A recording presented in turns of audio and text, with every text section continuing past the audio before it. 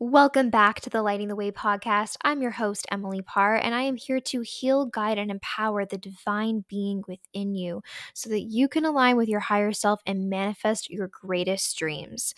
It is my honor to sit down again with my friend, publisher, and author, Sarah L., in this episode, all about unity consciousness, all about higher consciousness in relationships.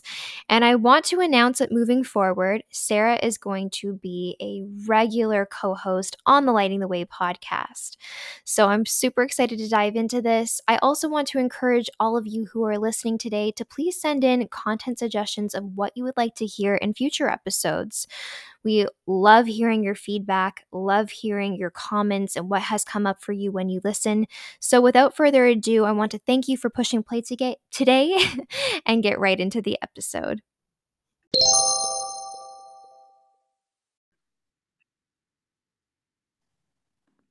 Welcome back to the Lighting the Way podcast. We've got Sarah here today, and we are going to be talking about unity consciousness and high conscious relationships. So, today's a new moon in Scorpio. So, first of all, how are you feeling with this energy right now?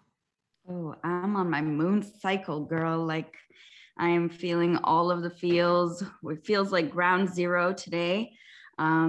We spoke this week and we had such a wonderful conversation, a long conversation about all the things that were coming up for us. We spoke about all the updates in our love lives. We've spoken about so many different topics. I'm so excited to be here with you again today and share whatever was left kind of under the surface. Yeah, it's been an interesting week for diving into these topics because I know for me personally, like tonight, I'm not hosting a moon circle. It's just kind of going within and figuring out exactly what I need to shed before I move forward as a leader. And it's this time of year is always a time of year that I personally kind of struggle to surrender to because I don't have any Scorpio energy in my chart. But I came to realize that this is a time of year that I was conceived in. So, looking at the time of year that you're conceived in can kind of show you how you need to show up as a leader, why you were brought into the world, what your life purpose is. So, kind of bringing that back to those that I serve, all the women that I serve, this is something that I want to explore more on myself first so that I can share that moving forward because I think this time of year teaches us a lot about relationships and unity consciousness, but it also teaches us about what's not serving us within that, especially as we see the seasons change and the leaves are falling and all of that. So it's a really powerful time to kind of face your shadows within this. Absolutely. I always feel like the end of the year is the time of year to kind of pick up everything, tend to get ready for winter. Everyone's saying buckle down, buckle all the hatches, grab everything that has been kind of just left over from this year. And we're kind of wrapping things up. We're wrapping up the end of the year. We're deciding what we're going to take with us into the next year, into 2022. And allowing ourselves to kind of identify what it is we feel called to take with us, what's begging to be released, and yeah, where we're headed in this new year. And this new year is really powerful because we're really shifting into unity consciousness. With 2022, the numerology of two is all about balance and unionship and harmony, as above, so below. So, what we're going through right now with kind of facing those shadows is preparing us to come into further union with each other on a conscious level, but also within our relationships. So, for those of us who are already in relationships, it's about looking at what we need to release in order to go deeper into our relationships and to create more intimacy. And for those of us who are not yet in a relationship, it's about coming into union with self, having the self love and the self acceptance. I was just saying that a couple days ago, somebody asked me about manifesting a specific person, which I get questions about all the time. which is to be expected with, talking about manifestation. It's important. We're ruled by love. We all want love. But manifesting a specific person can be super dangerous. I've talked about it in previous podcasts. And it's so important right now that we recognize the difference between manifesting a karmic relationship versus being with a divine counterpart and cultivating that love within ourselves first so that we can have the kind of relationship we're meant to have. Absolutely. And I'm so glad we brought up this topic, because I remember just a couple of days ago when we were speaking, we were talking about union. We were talking about union with self, actually, most importantly. And thank you for mentioning manifesting a specific person. I mean, having been in a relationship for the last 7 years, almost 8 years, to me, having like the idea of manifesting a specific person always comes down to the person you want to be with. Hopefully you're already with them. Are you not? Who is out there? And there was a time not too long ago, I was stuck in the realm of manifesting specific people. But then something happened, and through lots of trial and experience, and trial and error, actually, I realized instead of manifesting a specific person, I now aim to manifest specific energy. And that specific energy is coming from a state of, how do I want to feel in the relationship? What do I want to attract into my life, into my relationships? And it doesn't just have to be love relationships. What do I want to attract into my tribe, into my soul circle? All of these things, and playing in the realm of, yes, hopefully there are specific people that we love and cherish right now that will continue to walk with us on our journey, but focusing less on that and more about the dynamic, the energy, the air of how things feel in these relationships. What kind of energy do you actually want to manifest in those relationships, as opposed to focusing so much on the people? Absolutely. And that's a big aspect of what we're being prepared for in 2022 as well. Is like, I think a lot of people just think about union as a love relationship, but they're not necessarily thinking about how shitty your friendships might be right now and how great it would really feel to be aligned with soul family and soul tribe members and people who really see and respect and nurture and support your lights. Because I know for myself personally that there has been such a huge turnover of karmic cycles closing with low quality friendships right now. And I'm in this period of having to grieve that so that I can open my space up and open my heart to allowing those types of soul aligned friendships in that are meeting me on this higher conscious level, that are meeting me on the level of my higher self, that we are all committed to being in our higher self mode majority of the time, and that we're going to hold each other accountable for when ego comes in and we slip up. You know what I mean? Absolutely, absolutely. Here's a little story, and it was strange, very strange the way it happened. Just a couple weeks ago, this was Thanksgiving weekend, and I don't know. Oh, this was also Mercury retrograde. This was like the last couple days, probably heat, intense energies, and it was so strange the way things happened. I thought I had like my best friends, my soul tribe here with me, and something happened over that Thanksgiving weekend where we were just like, no, this is not it anymore. Separated again. Actually, separation is something I would love to go into as we kind of transition a little more into union and what unity consciousness is and what union means for our relationships, for ourselves, union of our energies, our polarity. But yes, I watched some people who I really thought were going to be soul tribe members just kind of fade away and not. I wasn't in the space to ask questions. I was only in the space to take it moment by moment and see, what aspects of those relationships were not serving our highest good that we didn't know about. What may have caused this drastic split, and why? Like, what was this making space for in our lives? And a couple weeks have passed now, and I'm really, really grateful. As much as I still am grieving, a little bit of the loss of friendships and stuff. I know that there's a lot more space in my life to really hone in on the energy, like again, the specific energy I want in these friendships. When I had first manifested a group of friends, I had done my inner work for 6 years. I had completely released the sister wounds. I was working on myself. I was not allowing anybody into my space until I knew that the energy I was bringing in was going to match me. And it did. It matched me for a year and a half. I attracted this wonderful group of friends. We got along, we were living our adventures, we were all really in a high vibe state. And then, you know, as things kind of went on, we stopped really putting that inner work ahead of us. And I noticed a little bit of a change. It started lowering the vibration of the friendship. If things were expiring a little bit. And then before we know it, the divine has something really in store for us. We each separated, went our own ways. And now I'm focused on really, really honing in again on what that energy is that I want to bring into my life, who these, not who in the specific sense of who these people are, but what they live by, what virtues they carry, what energy they carry, and where even that low energy is that I might be attracting them from. So what do you think about that? That's really important to be cognizant of where you may be attracting people into your life from your low vibrational states.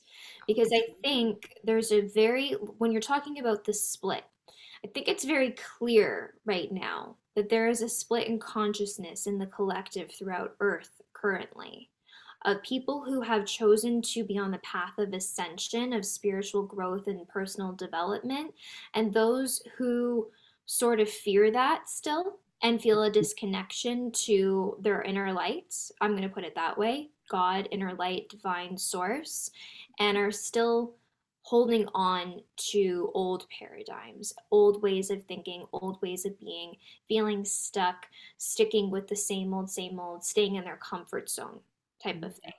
And I don't ever like to view things as so black and white and as so this or that, but it's very obvious right now. And it's not something that we can really ignore. And I think that it's becoming even more apparent um, when you're attracting someone through trauma bonds, through karmic cycles, versus someone who, like you said, is in that energy that you really want to elevate yourself to.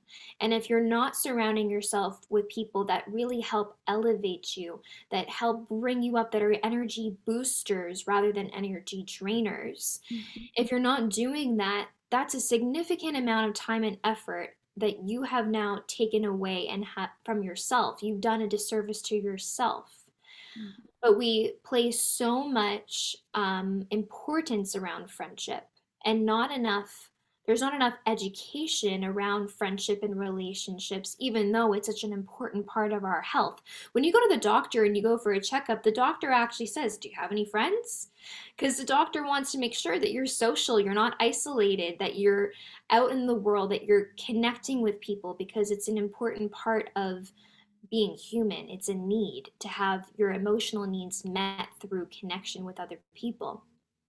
So making sure that those needs, that you can meet that on your own first, that you are dealing with your shadows first, you are dealing with your ego first, can boost your relationships and your friendships so much, because then you're able to say, "Hey, this is what I need.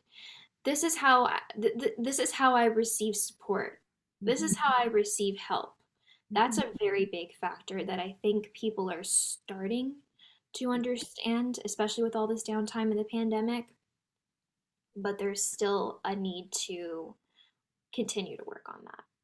Absolutely. And this kind of brings into play the true unity consciousness. I would love to jump in a little more into karmic relationships, trauma bonds, things like that, because when I used to hear those words, red flags just everywhere. Yeah.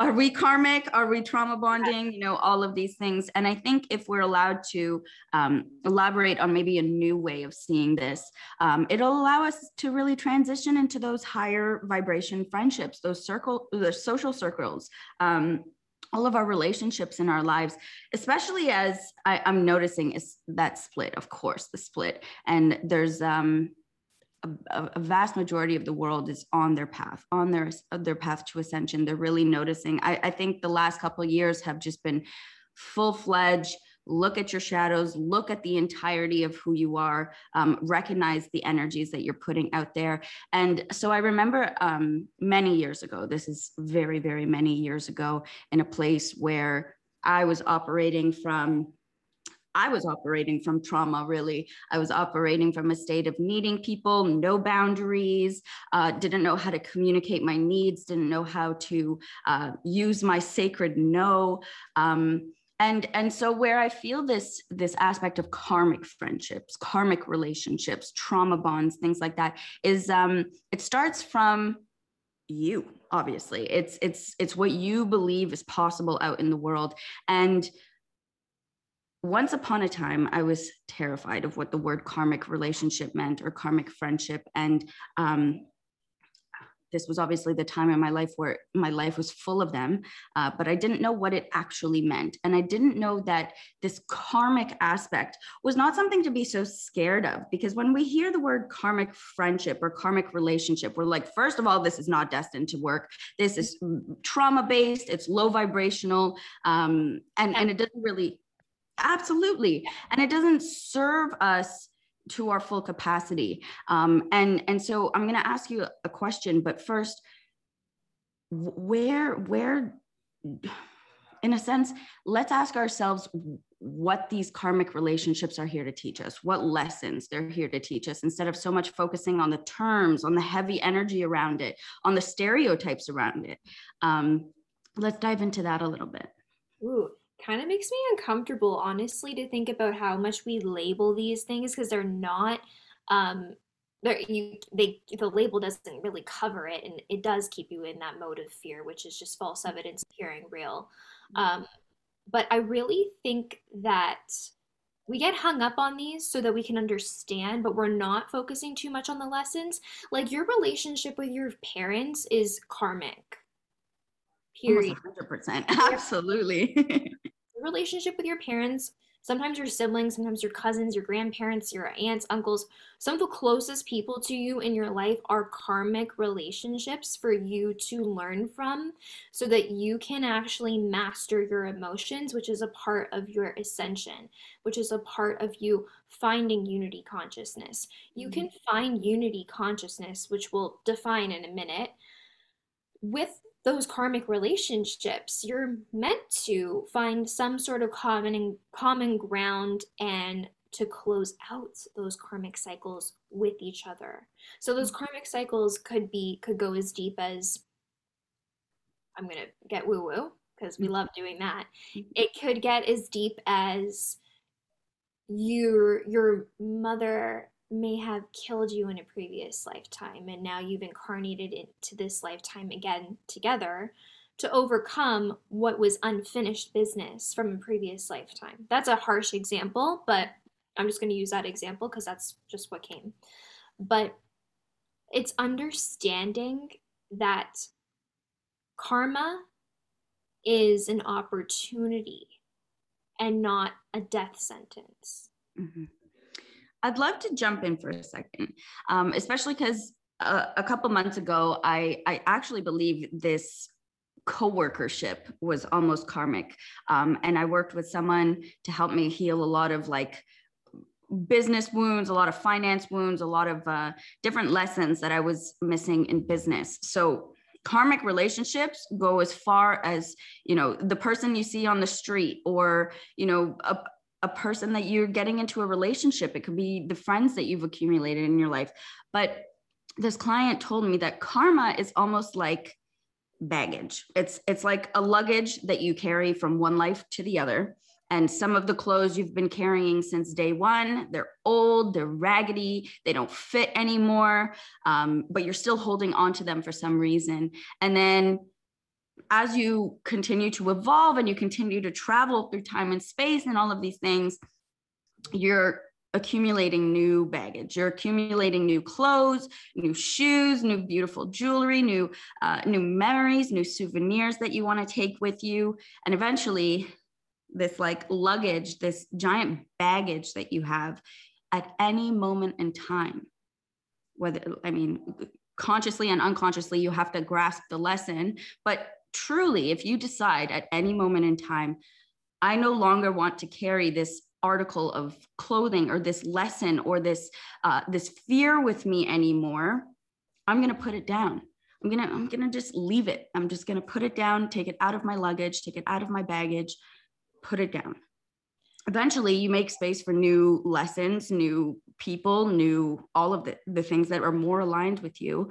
And so when I think of these karmic friendships and relationships and all of that, I'm thinking of the baggage that we carry. So the lessons, like the fears of speaking up, the boundaries that we can't hold, not being able to speak up for ourselves or not being able to use our no, or, certain even lessons that bring people together. A lot of people's lessons are brought together either over hardship or over blessings, any of that. But seeing these friendships, they reflect in you to an extent, obviously, that you're willing to look and do the work and see what you want to carry with you and release as you go. But these karmic relationships are simply mirroring back to you the things that you either want to take with you or that you want to put down. So what do you feel about that? Well, absolutely. Everyone is a mirror. We're all a projection of one another. And what we dislike about the world or we dislike about something is often a shadow that we need to tend to within ourselves. I also think, to tag on to what you're saying, in order to release that baggage, you have to respond differently. These karmic cycles will keep showing up until you choose to respond differently. And this is a difference between your ego versus your higher self or your higher consciousness. Is understanding that when you choose to respond rather than react, that's when you close out a karmic cycle. That's when you no longer believe in your limitations and you open up more space for abundance. And it's also kind of to also add on to this analogy of like taking your stuff out of your luggage. When we're thinking about ascension, it's like we're getting onto this plane.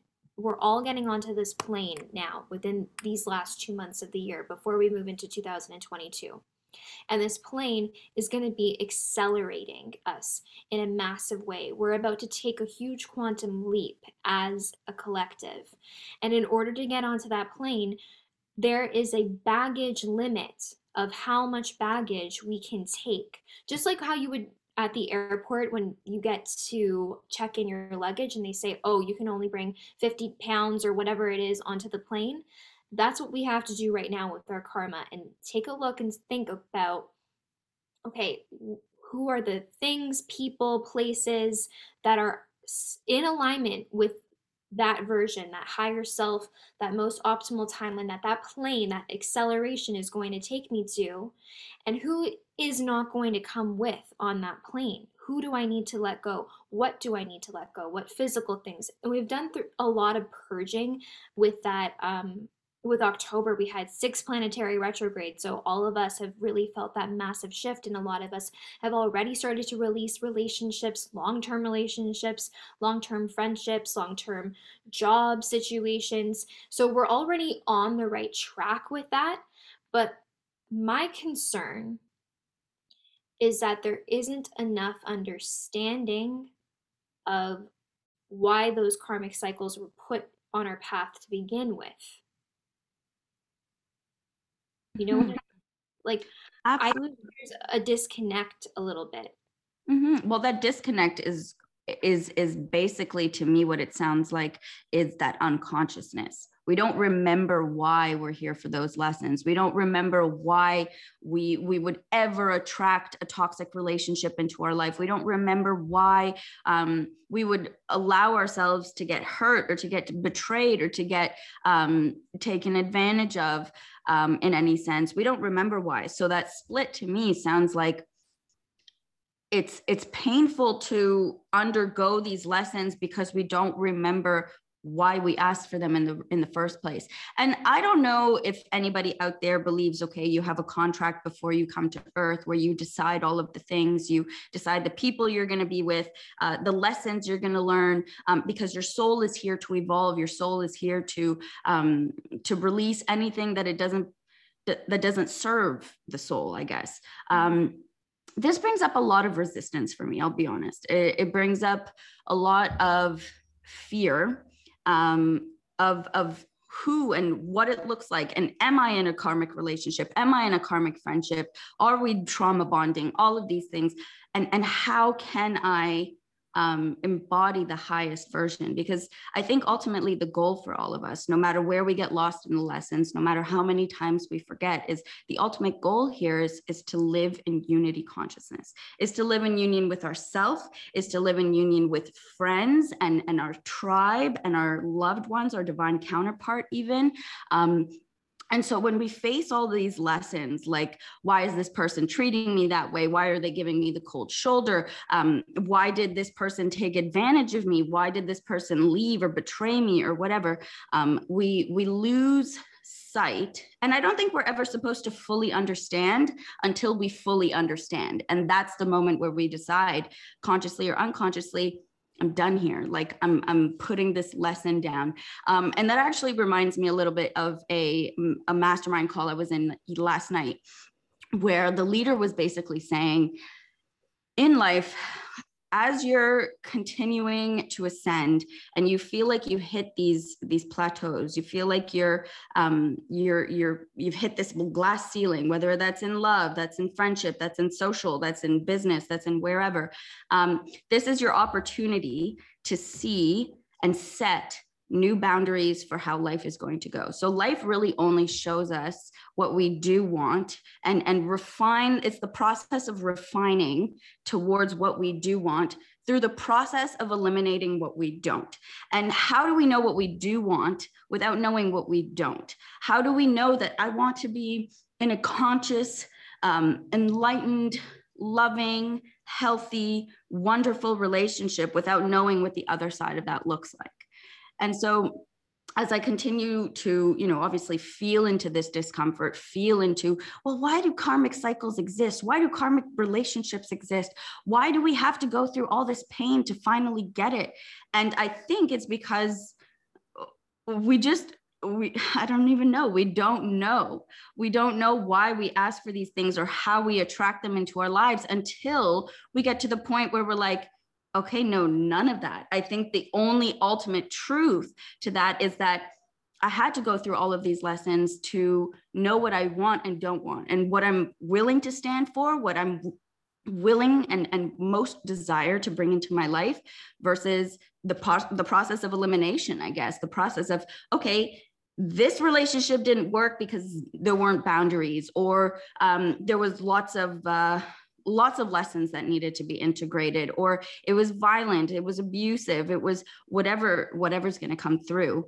And I think if it's all going back to the core, to the true core of it, it's to be in loving union with ourselves, because we'll realize through all the outer relationships, through all the external friendships, social circles, business colleagues and stuff like that, that they're all a reflection of what we truly believe. So that has nothing to do with the other person on the outside. It has nothing to do with how you're acting. It's all about how I'm perceiving how you're acting. And if I'm carrying this luggage of sister wounds, of, oh, well, she's doing this and I don't agree with that, or whatever it's going to be, you're carrying all of these different energies, which are both constructive and non-constructive. And people will reflect that to you, and your triggers are going to reflect where you stand in these things and the lessons you want to incorporate. It's very true.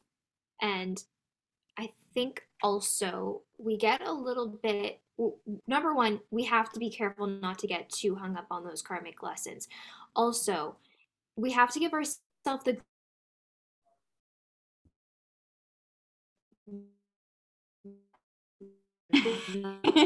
too much energy. I think you froze up a little bit. Got too much energy in here. We're freezing. Frozen and freezing. Okay. So I'll say again, I think that we have to have some forgiveness and some grace and some compassion for ourselves when we're going through the exploration years, the explorative years, and to allow ourselves to constantly explore. Because the more that we go out into the world and the more that we understand one another and all these different perspectives, the less that there is to fear. I know we both are such huge advocates for learning and for learning from different perspectives before you go and you create your own viewpoint.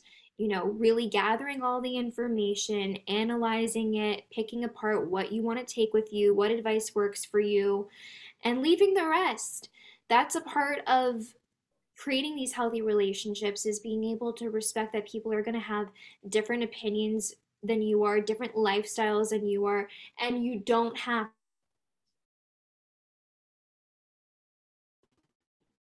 your own little safe haven within yourself that you love.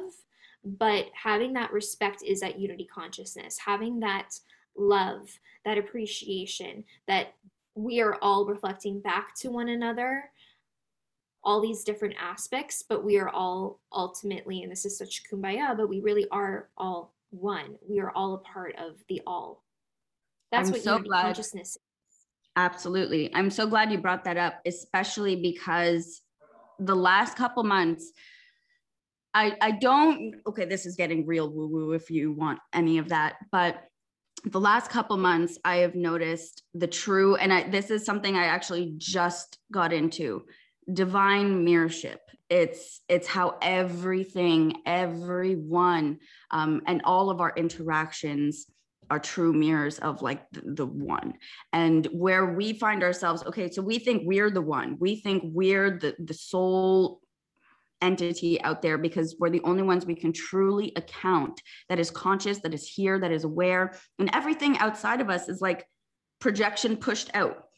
And so when I think of this divine mirrorship, okay, I think of the way the way life mirrors back to us, not only the things that we're willing to settle for, but the things we're not, the triggers. It reveals to us where we stand. And karmic relationships don't have to be so bad. If you think about it in the sense that they're here to teach you, they're only here to teach you. And, people in their divine counterpart relationships, or people who have their soul tribes, they're still going to have karmic aspects of the relationship because we're always mirroring back and forth where we stand. And through, again, that process of refining, that process of, okay, the last time I felt super triggered that this person was not able to hold space for me, or whatever it is. And so we see where we stand, and I don't know how life does it, but it always reflects to us exactly what we need. So one of the biggest examples is in my relationship. Right now, we live alone together after all of these years of having roommates and in-laws and people staying with us, and now we're really just the two of us. And so I know that the reflection, the mirrorship that goes on between us is so raw. Anytime I'm feeling all up in my things and I've got lessons that I need to integrate for myself, which is maybe this is where we'll start to transition a little bit more into union with self, because when we're seeking union externally, but we don't have it within ourselves, life will mirror that back to us without a doubt. It's going to show us everywhere we feel like we're not loved, we're not one with everyone, we're not. Exactly. And so, yeah, I mean, that divine mirrorship is just one of the greatest things. Don't like, I now see how we can all reflect true where we're at and where we want to go with each other. And these karmic relationships are not so intimidating anymore. It doesn't have to be this scary thing, because I think every relationship has karma to work through. And I think, divine counterpart relationships have a lot of karma to work through. And we'll even go into that, especially because I remember we were going to talk about all the things in relationships. Let's move into that more. I think we've talked a lot about friendship, and I do just want to close out on the friendship note with saying that every friend in your life is here for a season or a reason, and we do have to be accepting of that, and we do have to be really appreciative of what we can learn from that season or that reason. And if you're lucky enough to have friends that will stay with you lifelong, hold on to them dearly, lift them up, support them, ask them how they receive support, ask them how they want to have their needs met. Um, Get to because know them, get to understand what those needs are, and allow that space to show up for them as well, while also allowing them to show up for you. that give and take and that balance is very important. And if there are friends right now, for those of you listening or watching, that you feel like are not in alignment with your most optimal timeline, whatever that vision is, when you close your eyes, when you dream about it, when you really feel it, don't be afraid to release them and don't be afraid to let them go, because God is going to remove them from your life at some point or another, anyways, so that you can align with that.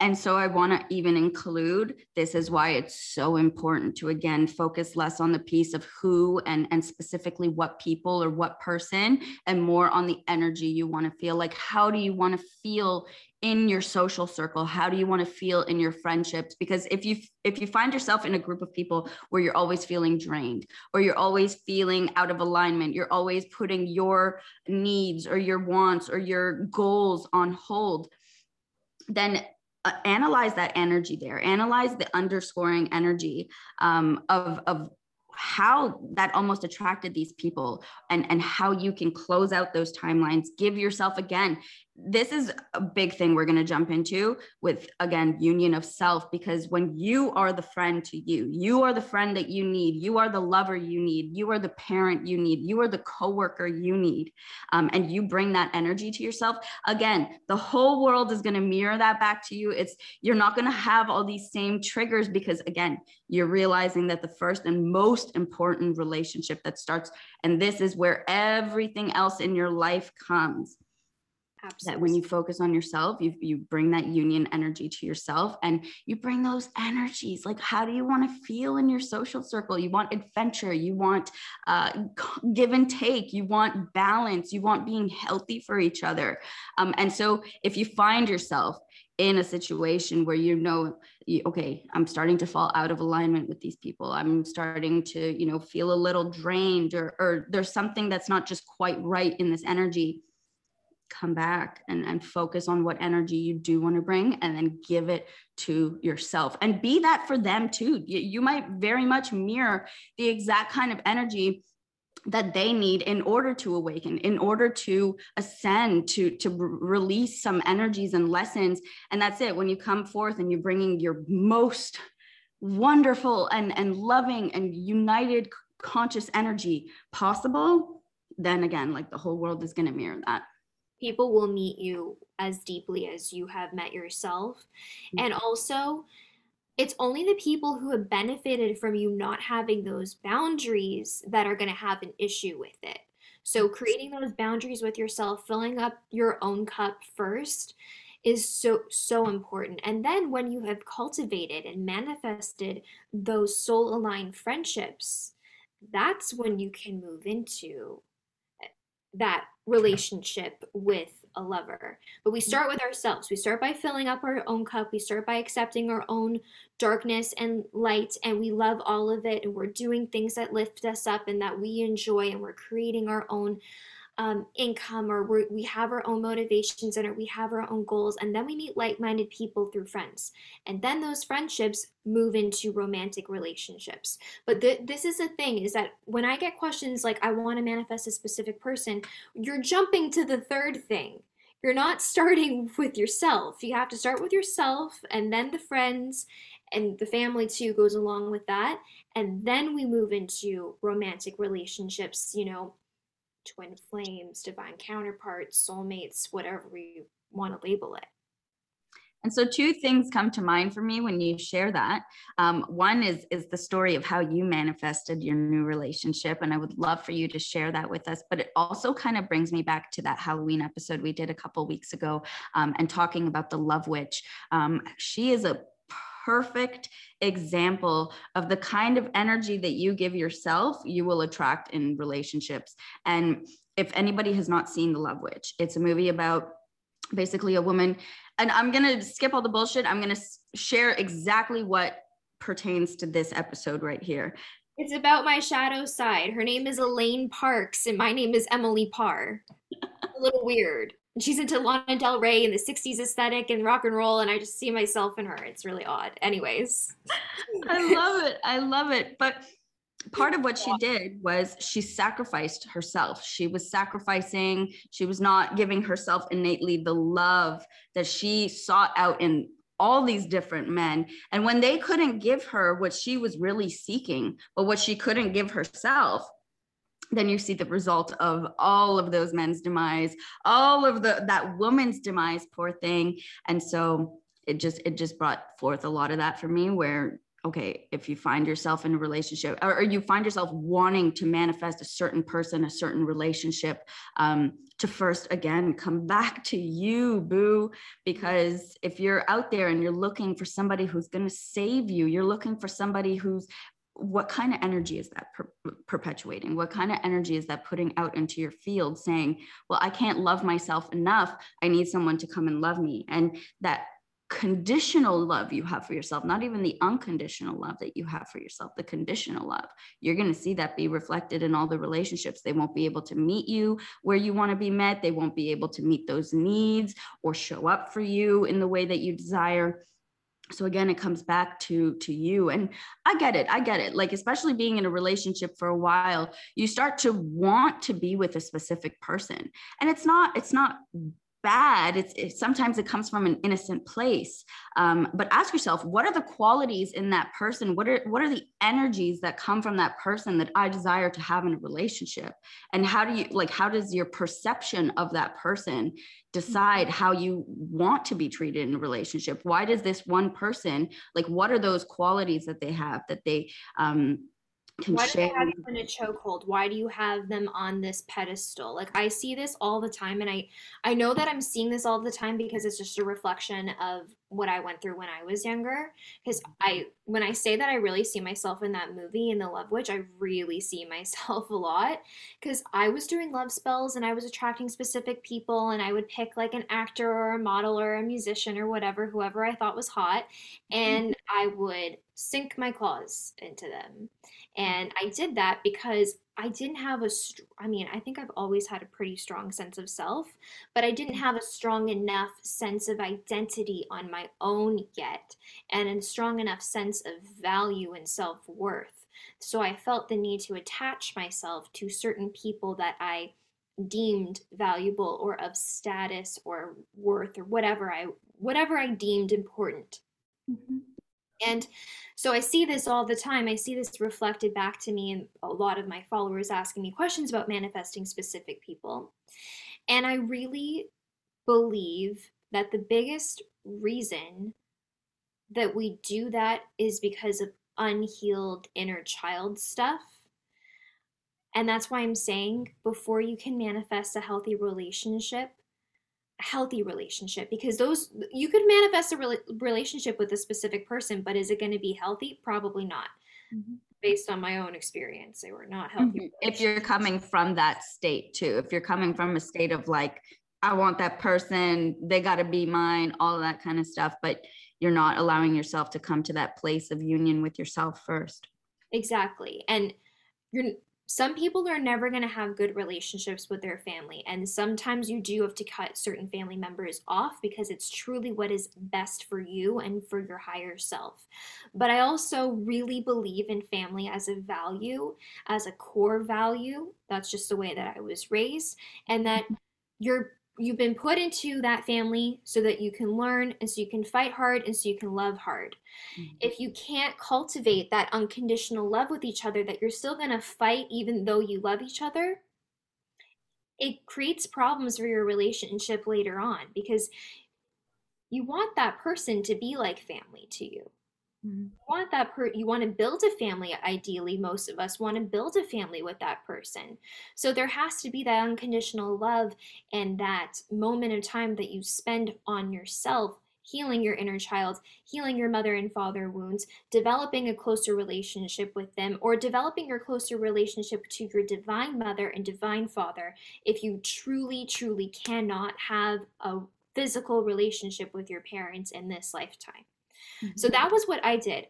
I came to my wits' end with toxic relationships, and I spent over a year, took myself off the market, and committed myself to healing and to God and to learning everything I needed to learn about healthy relationships as much as I could on my own, because it's a constant thing that we're always going to be learning. And then I got more and more specific about how I wanted to treat myself.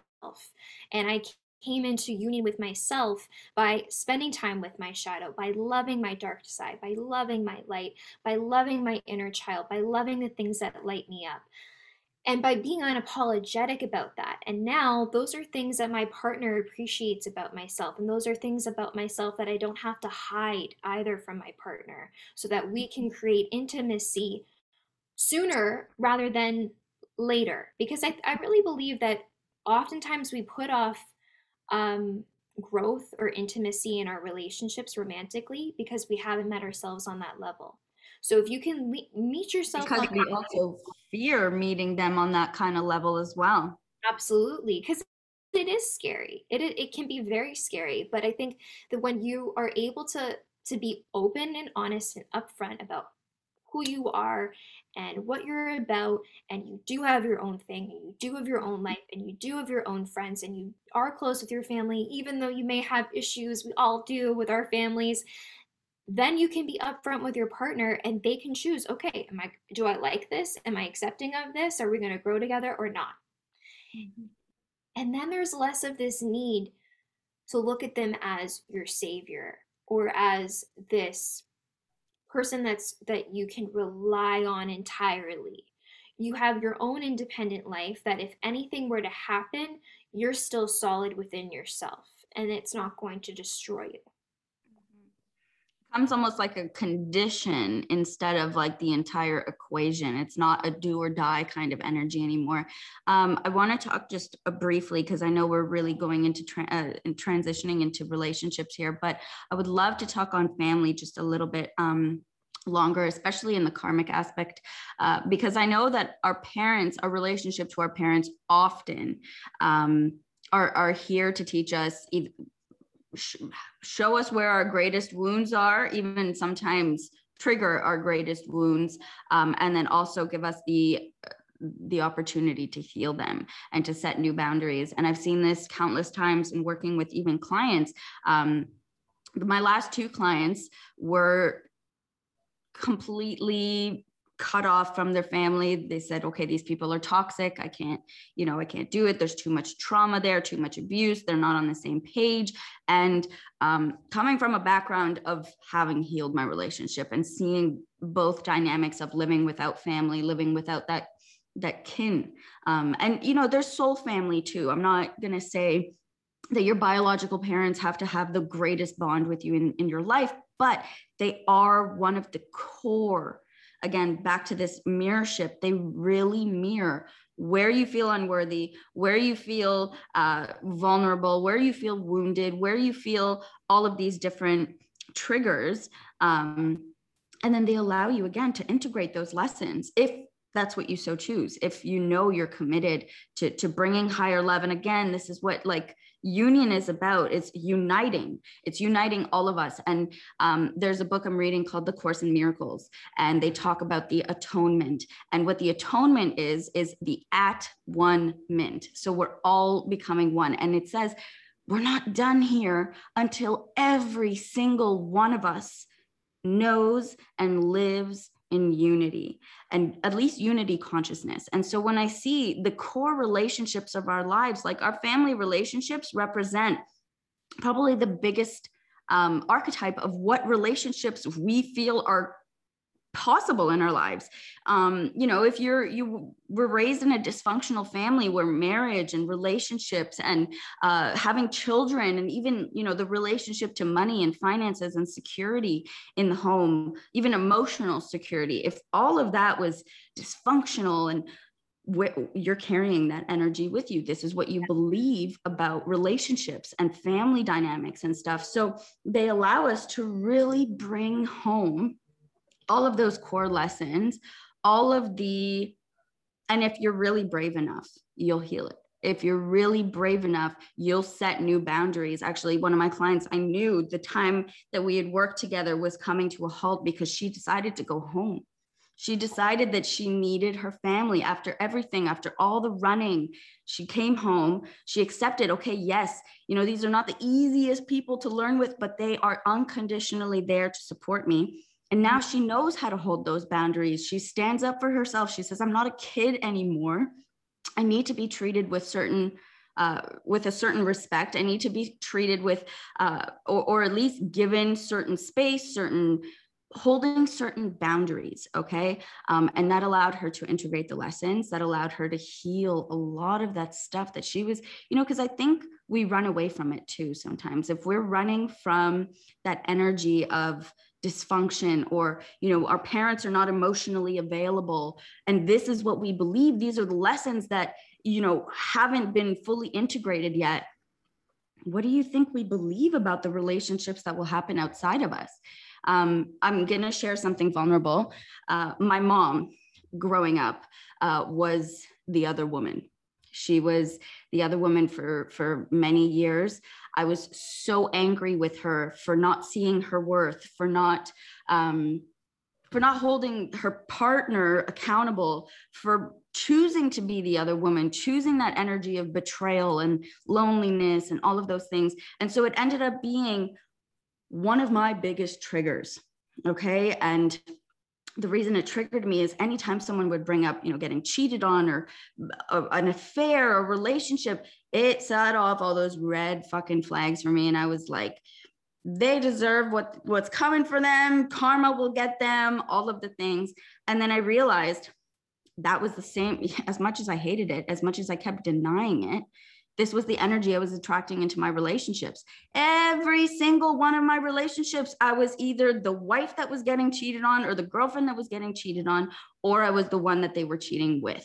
And until I changed, I really looked at myself and I held new standards and I created new boundaries. And I decided, first of all, girlfriend, you are way more than that. You deserve the love. Put yourself first. And actually, an energy that I was carrying around with me is that I was betraying myself.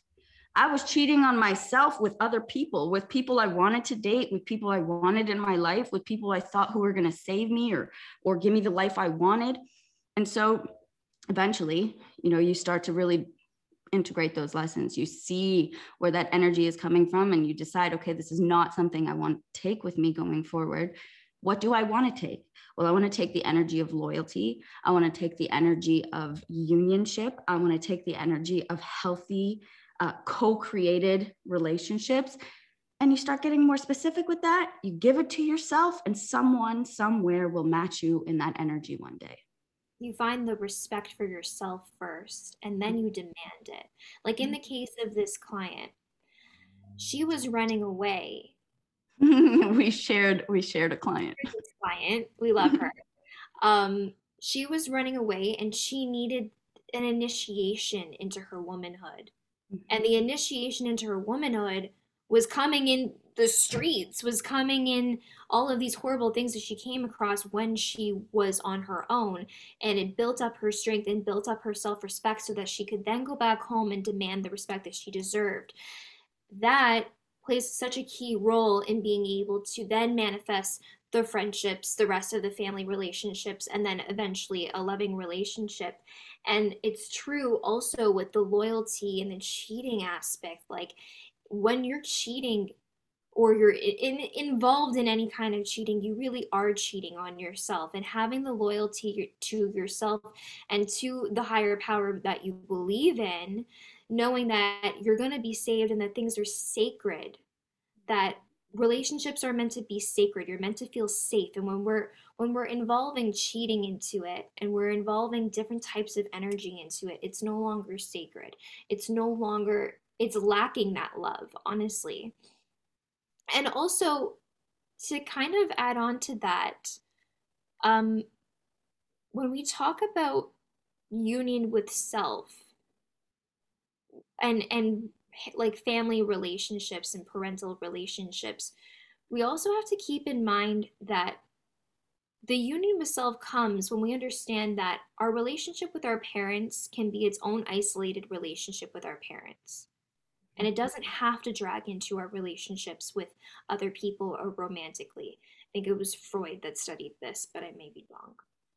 But it's very important to understand this because I came to a point in my own manifestation journey of the partner I have now that my relationship with my mother or my father does not have to determine whether I have a healthy relationship or an eventual healthy marriage. Mhm. I would never tell an abused child, hey, you were abused, so you're never going to have a healthy and happy relationship. But I subconsciously started to believe that within myself, that I had been abused. I had been abused in my relationships with men, with my parents have been. We've had our rocky times, and I started to believe that that wasn't going to be possible for me.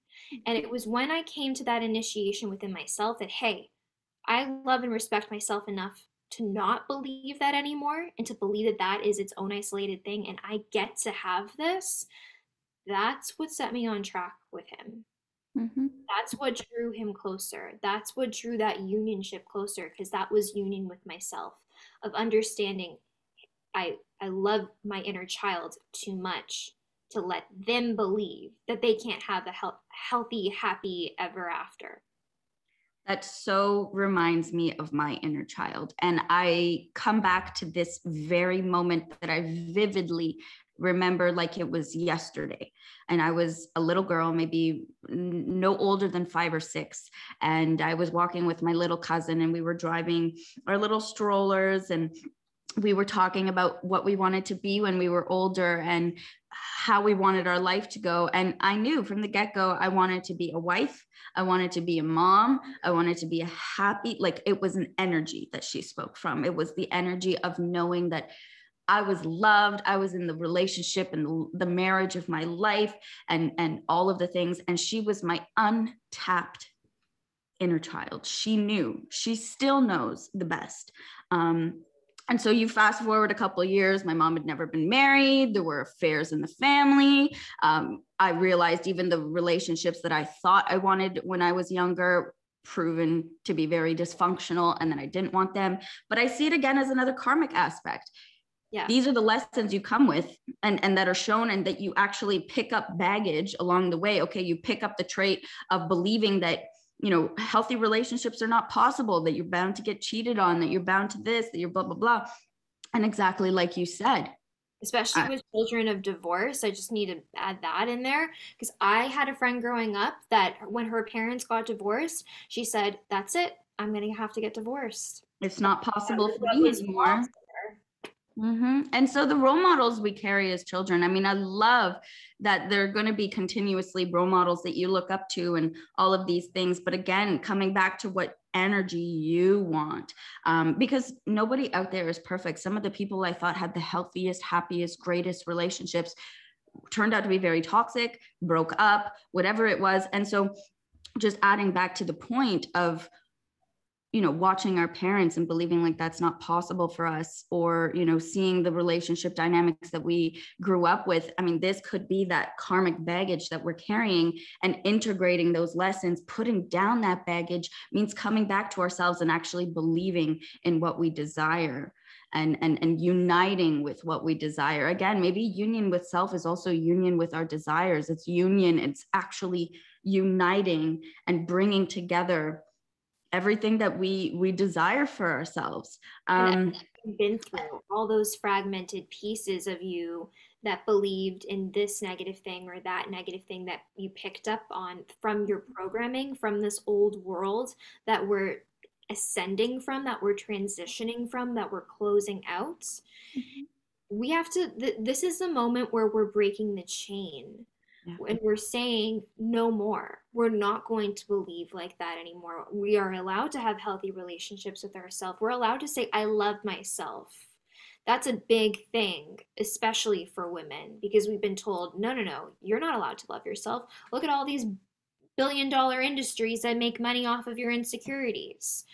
So it's really important that, if you didn't have a good, healthy relationship modeled to you, that you find healthy relationships to look up to, and that more importantly, like you said, that you really cultivate that within yourself and you decide for yourself what that looks like. We're pioneers at this time. It's fucking hard out here, okay?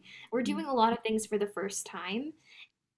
Be patient, be compassionate with yourself when we figure these things out, because it's not easy. If you've never seen something be done before, it's always going to be a challenge. Figure it out for the first time, and it's so crazy. Like, I feel the energy of this. As much as some crazy shit has gone down in the past, I watched the old world, and now we're watching it. Like, it's not here anymore. We're not in that old world anymore. It's not. We're transitioning into something totally new. And so the past inevitably is going to come up, but this constant realization that, oh my God, I feel like there was a split between the old world and this world, that from this moment, doesn't matter where in time you are, at this moment, it gets to be different. You choose whether you're going to repeat that, whether you're going to make that your story, whether you're going to make that past your reality again, or that you get to move forward with it. And so actually a really big piece, because I used to look up to so many couples. I wanted to be like them. I wanted to skip to the part where, it was like that. And I really tried imitating relationships from just that level. And, there's union with self, there's union with another, but I think that the ultimate foolproof is union with God, union with your spirit, your universe, your divine masculine, divine feminine, divine mother, divine father, whatever it is you want to call it. That union with that comes first, because I think that is union with self, but then it comes with this full embodiment of watching how the universe, how God itself is meant to be your divine counterpart, is meant to heal you, to be your greatest relationship. And I've watched how many of my relationships, the ones that had zero essence or basis in God, how those relationships went down. You're just acting from your human, limited, programmed self. That was what I went through. That's exactly what I went through. I had a come to Jesus or come to God moment, basically, with one of my best friends, and we were talking about exactly that all of my relationships had been horrible because God was not a factor. Sacredness, safety is what sacred means. Safety wasn't there. Safety within myself and safety within the relationship, and that threesome, I'm gonna really, yeah, that threesome with God rather than threesome with multiple energies. Mm-hmm, mm-hmm. That is what came to me. And when that, when I did invite God in, God showed me the potential of what my relationship could look like in a very physical way. Um, You should tell that story. It's should I tell that beautiful. story? Okay. I was like, do I tell this story? So basically, I had this conversation with my friend. We were talking about this. We were opening up. We were crying. We were super vulnerable about it. And we were driving home and talking about this. And it was a very sort of foggy, stormy night. And I look over to the left of me. We come to a traffic light. Look over to the left of me. I look at the car next to me. I'm like, oh my God, that's me. That is me. That looks exactly like me. And she said, oh my God, it is you. It's you. It looks exactly like you. I'm like, oh my God. She looked so peaceful. I said, who's next to her? Who's next to her? Who's driving? So my friend goes, because I couldn't see, my friend goes, it's a guy. He looks really handsome. They're holding hands. He's got like dark hair. I can't really see his face, but they look really happy and she looks super peaceful. I'm like, oh my God, what does the license plate say? The license plate was Chap 801.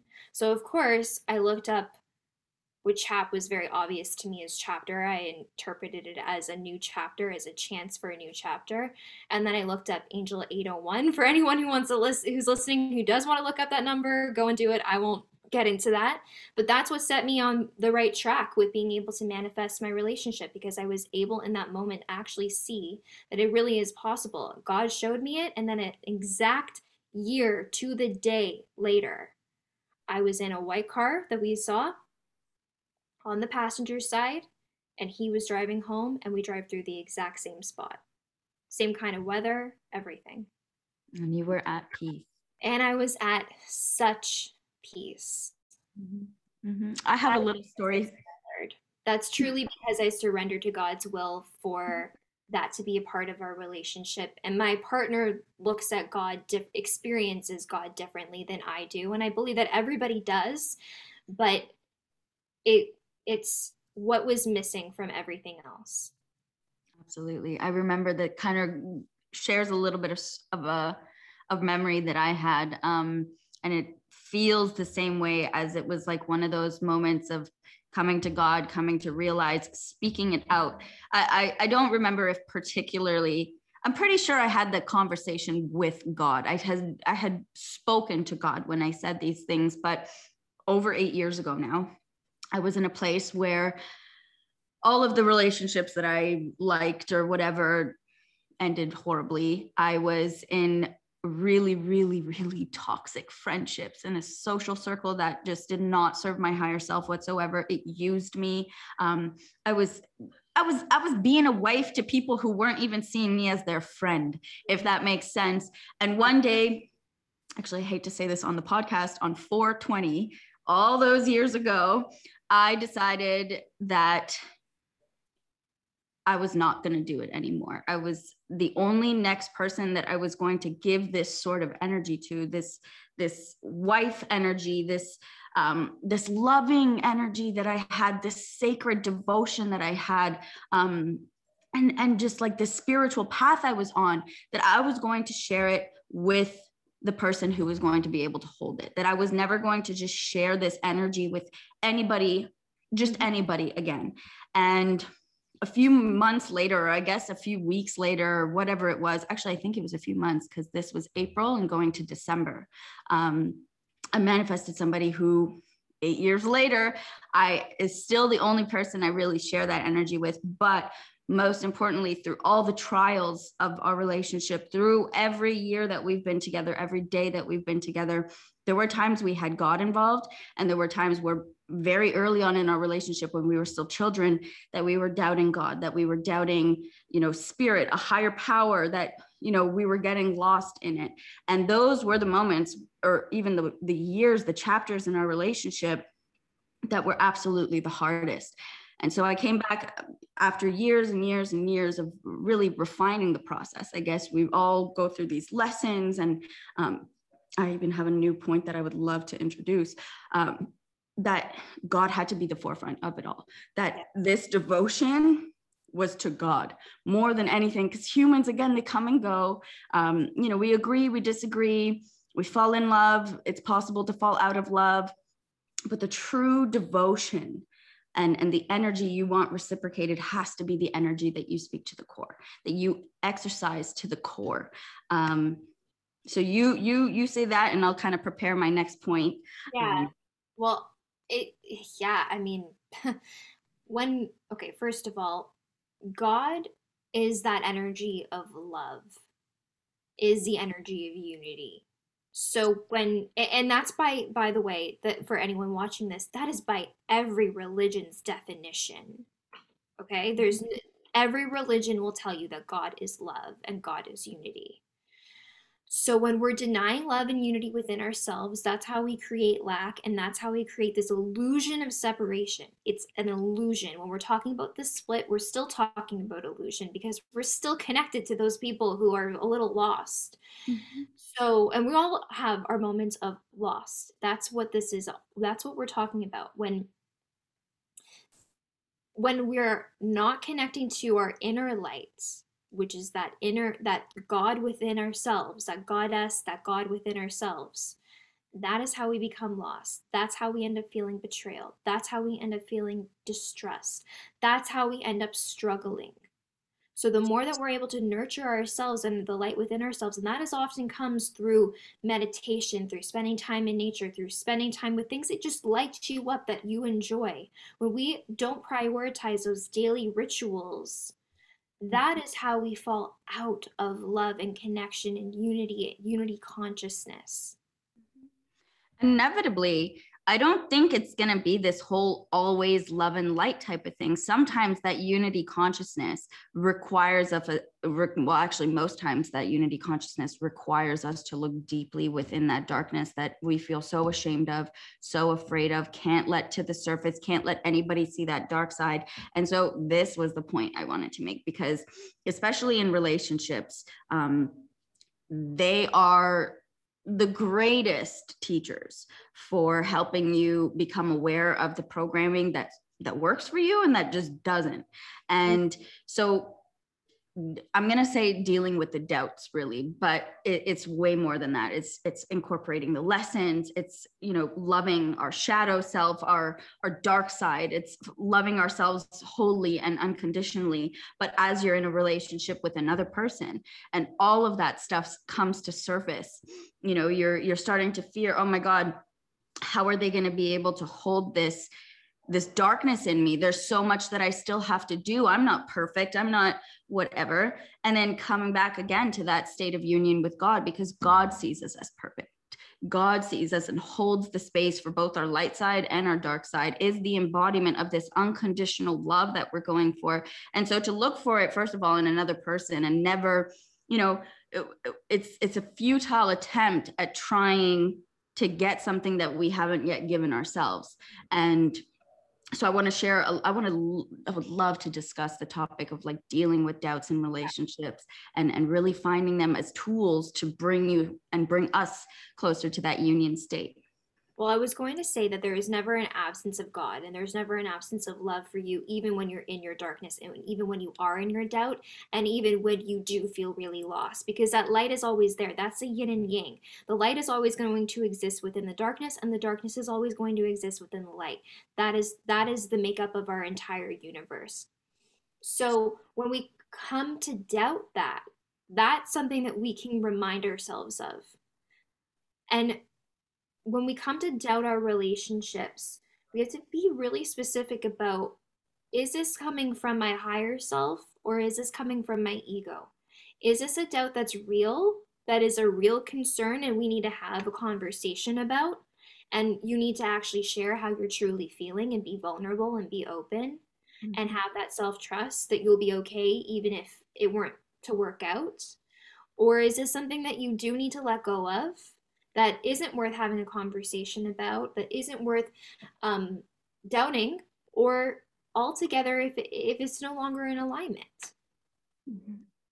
I don't know And what give your yourself thoughts are. that sacred space to identify all of that, because that in itself is not linear at all. You're going to feel moments where you're like, oh my God, is this in alignment? Am I in a karmic relationship? Is this person bad for me? And then 5 minutes later, when you're back in your high horse with God, with spirit, with the universe, however you should call it, that you're like, no, we're here. This is union. And I actually believe, as much as union is a it's a state, I guess, but it's a state just like, for me, or okay, I could be wrong about this, but it's almost like a state, just as like emotions, it comes and goes, where we need to feel the contrast of a bit of separation of that, like, oh my God, am I going to lose this person? Is it worth keeping around? Is it serving my highest self? Are we meant to keep going? And then coming back to, okay, what does my higher self want?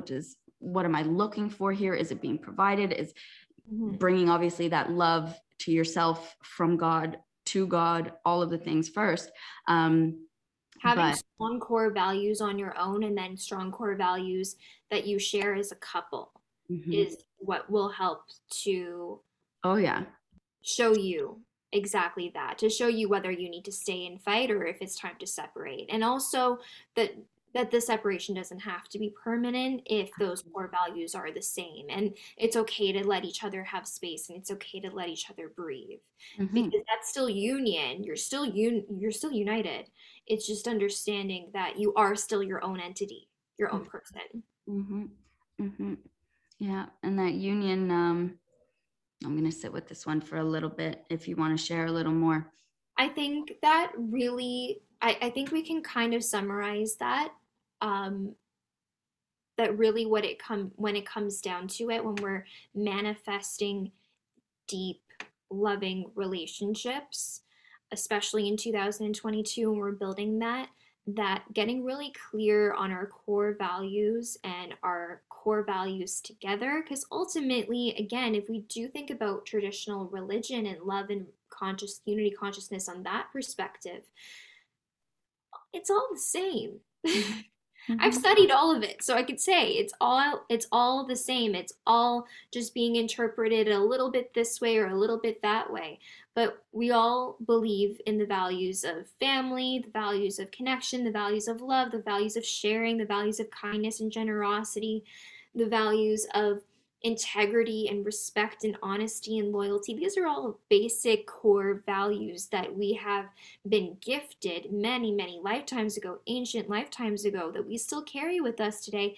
And when we step away from some of those core traditional values, that's when some problems can come up. And I'm saying this as someone who adamantly goes against that all the time, that wants to question it, that wants to go against the grind. But when it comes down to it, you see how important that is for a reason. Mm-hmm. So those core values and that self-love and giving to yourself is what is ultimately going to um, really bring us into that unity consciousness. Mm-hmm.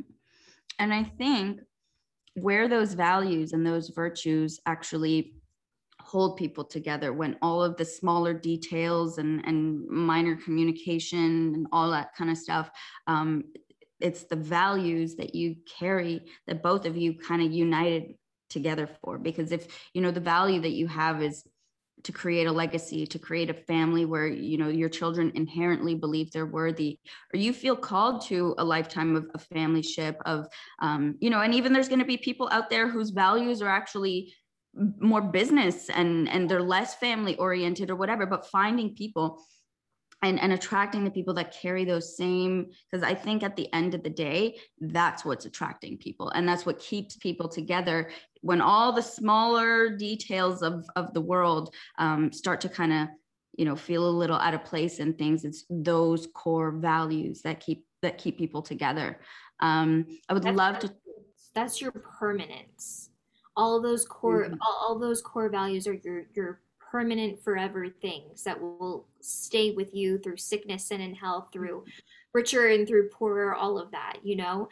But when we get too caught up in those temporary details, that's what shifts people away from relationships. And I think that that is very unfortunate. I also think that understanding and talking more about this subject in with the people in our lives is important, because we're seeing a disconnect right now with people being commitment phobic and And and communication phobic. communication phobic and focus solely on sex but not feeling fulfilled, and focus solely on friendship just to look like you have friends. And we got to get real, like all that stuff is conditioning that isn't serving any of us. Mm-hmm. Mm-hmm. And yeah, it's not what holds them together long term either. When you, I mean, I had a lot of friendships that I felt we got along on the smaller details. Like we all liked the same places, we all did the same things, we all were open to the same kind of adventures. But when it came down to it, you know, the virtues of holding ourselves accountable for certain things or having certain boundaries, if that's not there, I mean, it's, to me, that's the core foundation. And those foundations are what allows those small, like, to me it's like a tree, it's the roots, you know. If the roots go deep and they're really solid and everyone respects them, then you can have storms, you can have wind, you can have branches falling off and tiny little things like that, but the tree, this entire unit, is intact.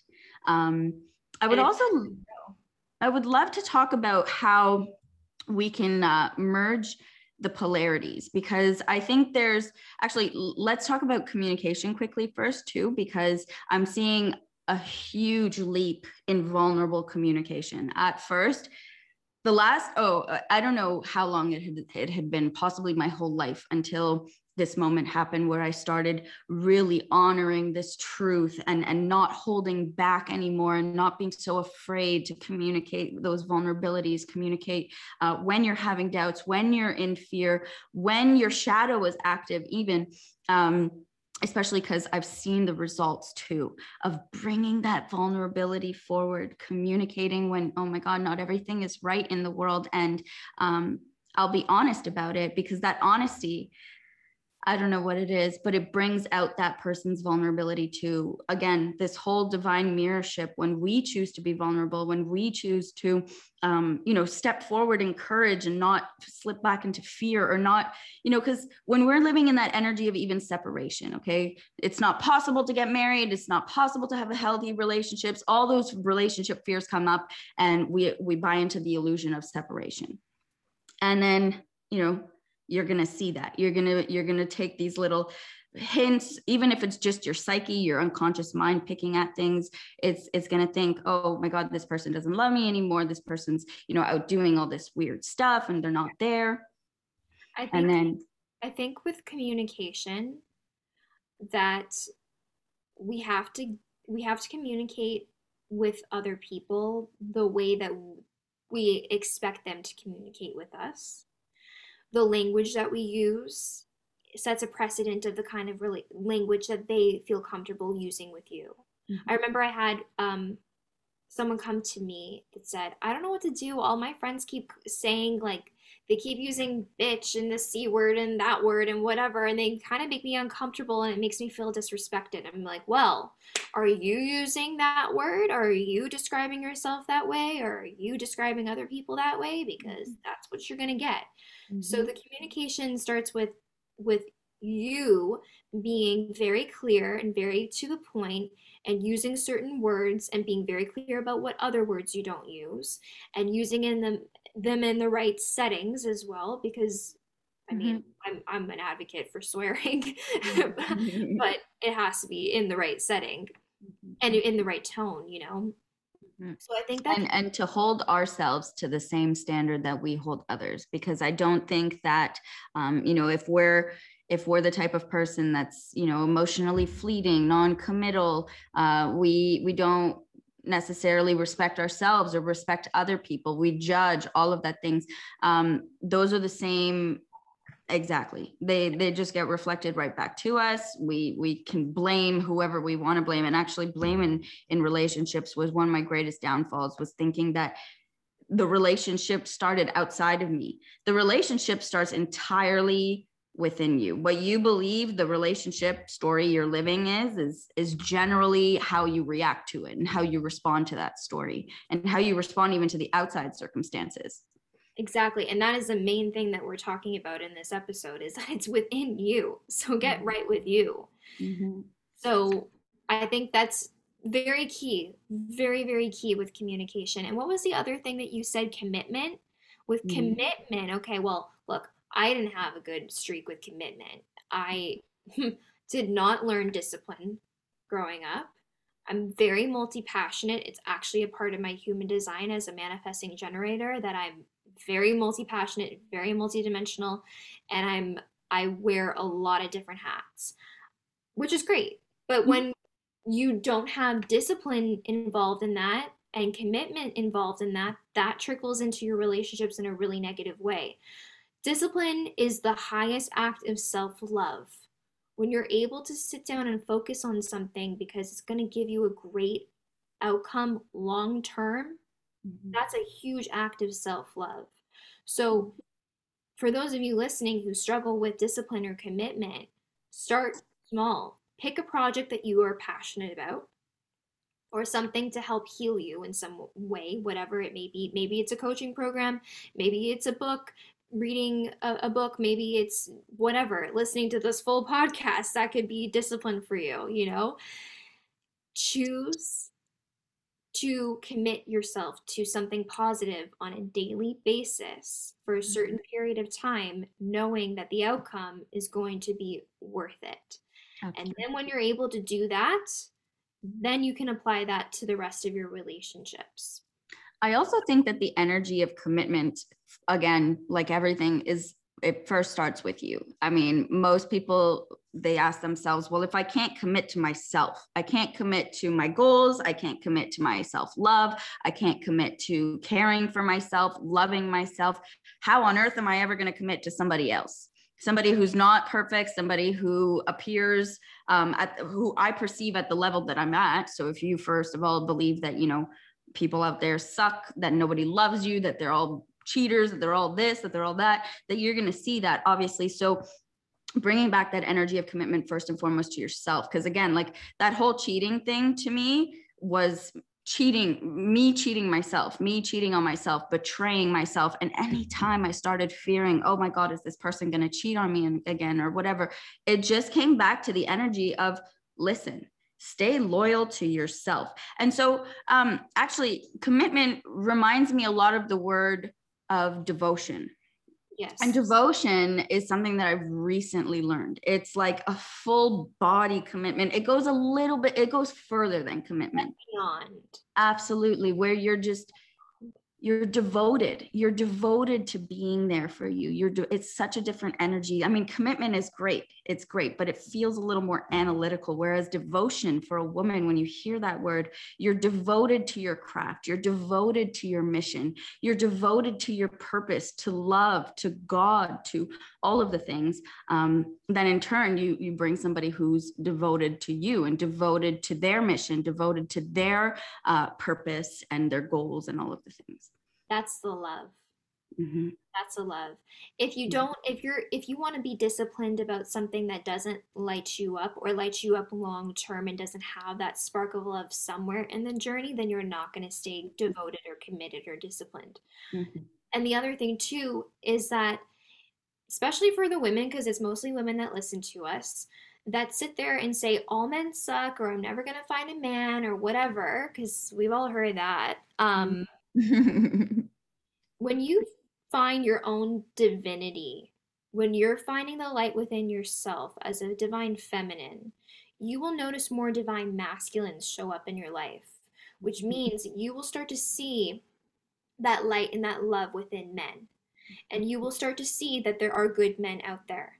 But you will also come to understand that you only have one divine masculine, divine counterpart that God has specially designed for you to be with. Because we all have many soulmates, because there's so many different aspects of our soul.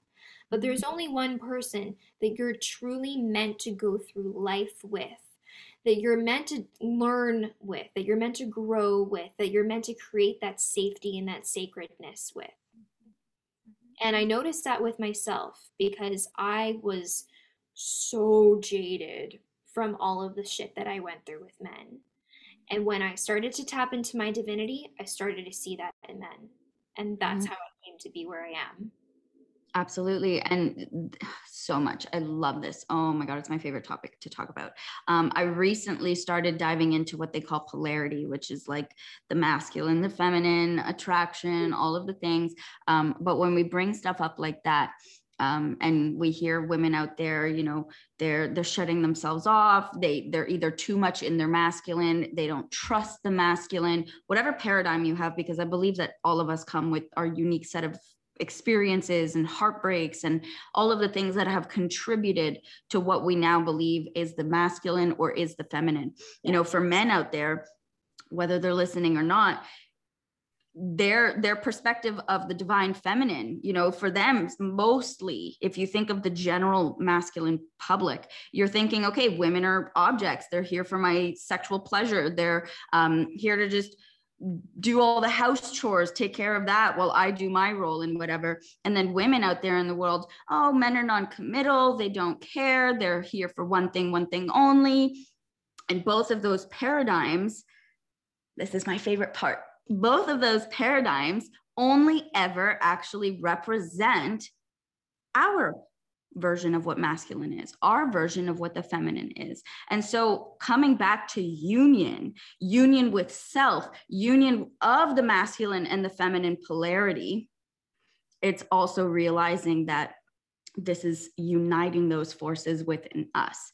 You have, whether you incarnated as a woman with genitals, female genitals, masculine genitals, breasts, no breasts, whatever it is, we each have a feminine polarity, the capacity of feminine energy, which has its infinite traits. I don't think we should go into that in this podcast, but do your research, because this is so much of what the world is working with. And then we have the masculine polarity, the structure, the holding, the providers, the hunters, whatever other traits are infinitely out there.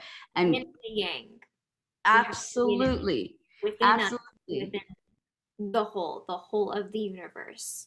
That's it. And then unity is uniting both of those and creating our whole. And so when you have, and I learned this because I do a lot of, those twin flame readings. I love doing karmic readings. I love doing relationship readings. And sometimes I think that when they're referring to as your DM, your divine masculine or your divine feminine, I think it's the person outside of me.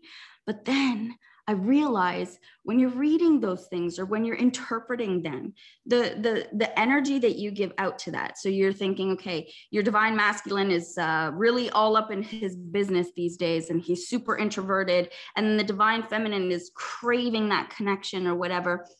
We think it's these people outside of us, but realistically, it's the story of the archetypes we tell in ourselves. Exactly. And to go back also to what you were saying about women perceiving men as they only want one thing and men perceiving women as objects or whatever.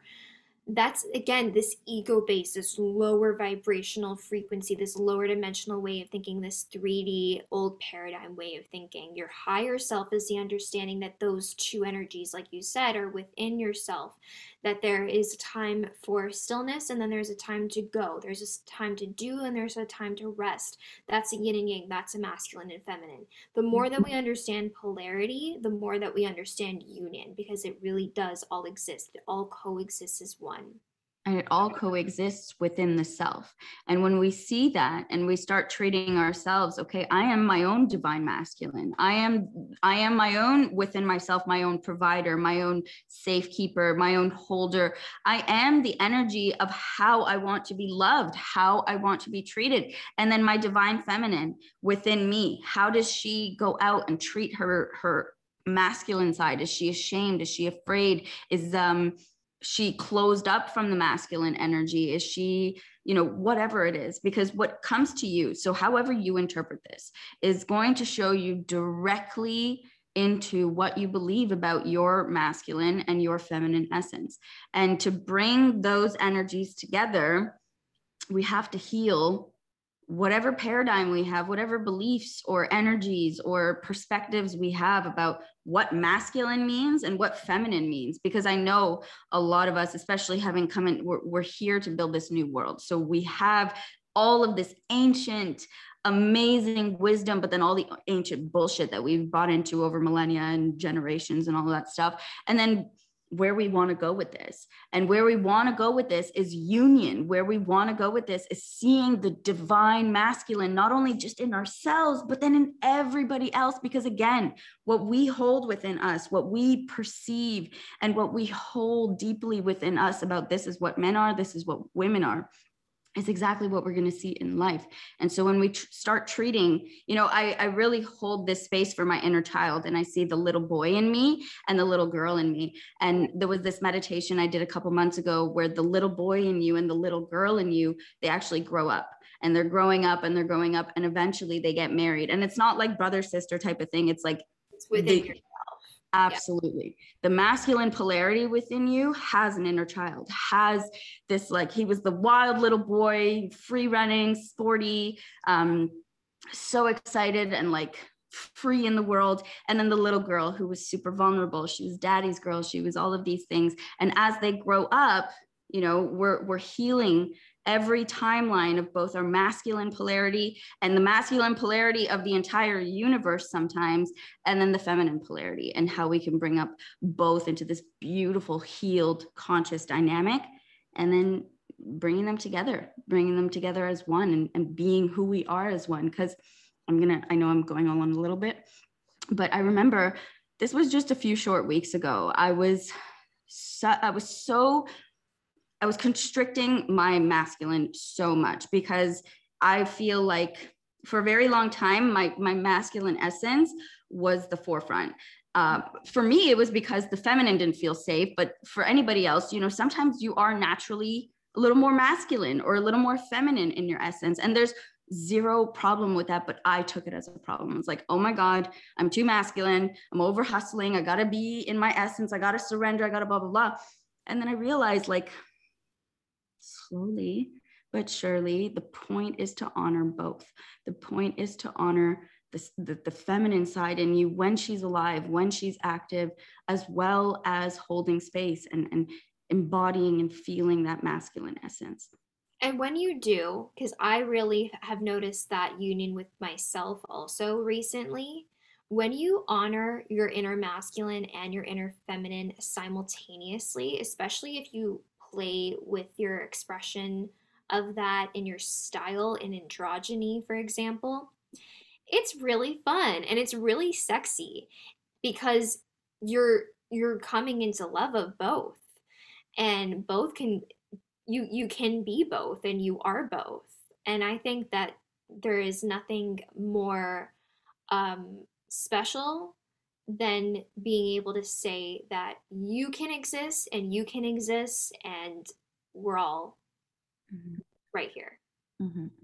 Fashion has hands down been one of my favorite outlets of like expressing masculine and feminine energy. I've always been way more feminine in my fashion. I love being, dressed up, all of the things, all of the different archetypes, even of femininity. Sometimes she's like lingerie is the thing. Sometimes she's a boss. Sometimes she's just like flowy gardener vibes, all of the things. And I really give my feminine like a lot of outlet when it comes to fashion. And then noticing, for me, my masculine gets expressed in my hustle. I love my work. I am so purpose driven. I'm so out there to go and get the bag, get the money, get the prey, get the whatever. That's my masculine essence. And so it takes time, obviously, to acquaint yourself with both and to learn to love and fully allow both to express themselves freely. And then the more you hold that in yourself, you hold that vision, that standard, that energy. Again, this whole divine mirror called life gets to represent that. Everybody only ever meets us on that same level that we're at. And when we heal ourselves, when we hear our relationship to the masculine collective, the feminine collective, and even ourselves, we see the world differently. We honor that in other people. We honor their sides and their energies and all of the things. And we're really coming into that. We're really truly coming into that in 2022. And just to wrap up, I really feel that if, first of all, we've unpacked a lot of really important things here. So, for those of you who are watching and listening, I hope that you're taking notes, and I hope that you give yourself the grace and the compassion and the forgiveness and the patience to master your emotions, to get to know yourself on a deep level, to allow yourself to heal, to understand some of these concepts we're talking about, because these are very big esoteric concepts, and that it is all unfolding according to divine plan. If you are watching and listening to this, you're already in alignment with unity consciousness. So you're already going to get on that plane, that analogy that we were using earlier. You're already going to get on that plane and you're already in alignment with your most optimal timeline in 2022. But it's a matter of you really making the investment in yourself, taking that time, taking that the time, the money, the effort, and putting it into yourself so that you can develop the types of relationships that you want to have with yourself and with the other people around you. Obviously, Sarah and I are both here to support those of you listening. If you Mhm. have a story inside of you that you want to share, Sarah is the one to go to.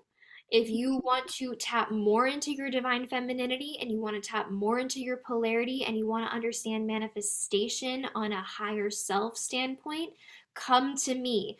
We want to help people accelerate onto this path of being in alignment with your most optimal timeline. So I hope that this all resonated deeply.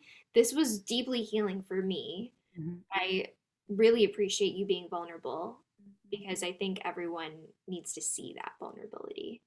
Yeah, it brings forward a lot of those different topics that people have really pushed down for a long time. And I think as we build this new world, as we build a world where there's so much less of that chaos, that old paradigm, the separation illusion, and that we come into unity, like true world unity.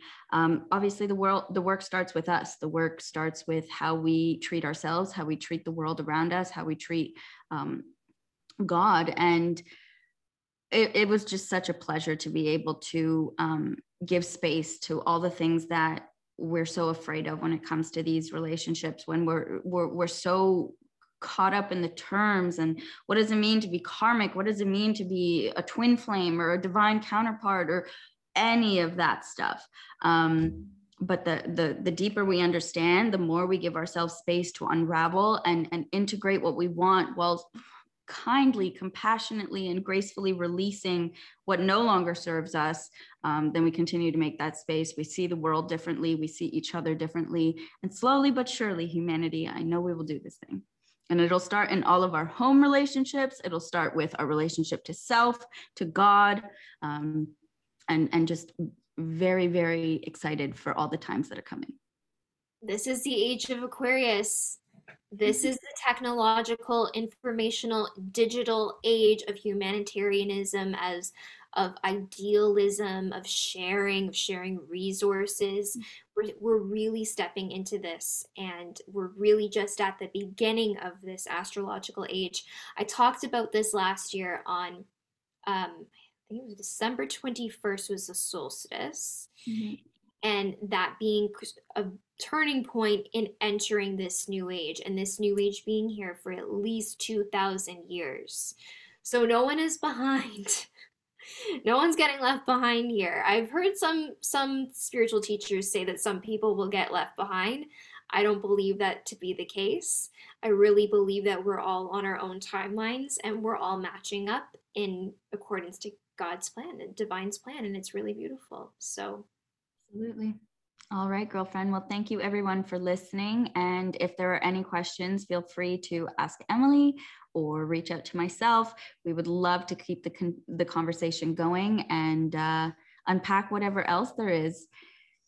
absolutely. And next time we will be talking about the purpose of pleasure. So stay tuned for that episode. It's going to be super juicy. Make sure that you like and comment and rate and follow and subscribe and all of those things. Give us the feedback that we're looking for. Mhm. And yeah, stay golden. Stay loving, girlfriends. All right. Thank you so much for watching, guys. Thank you.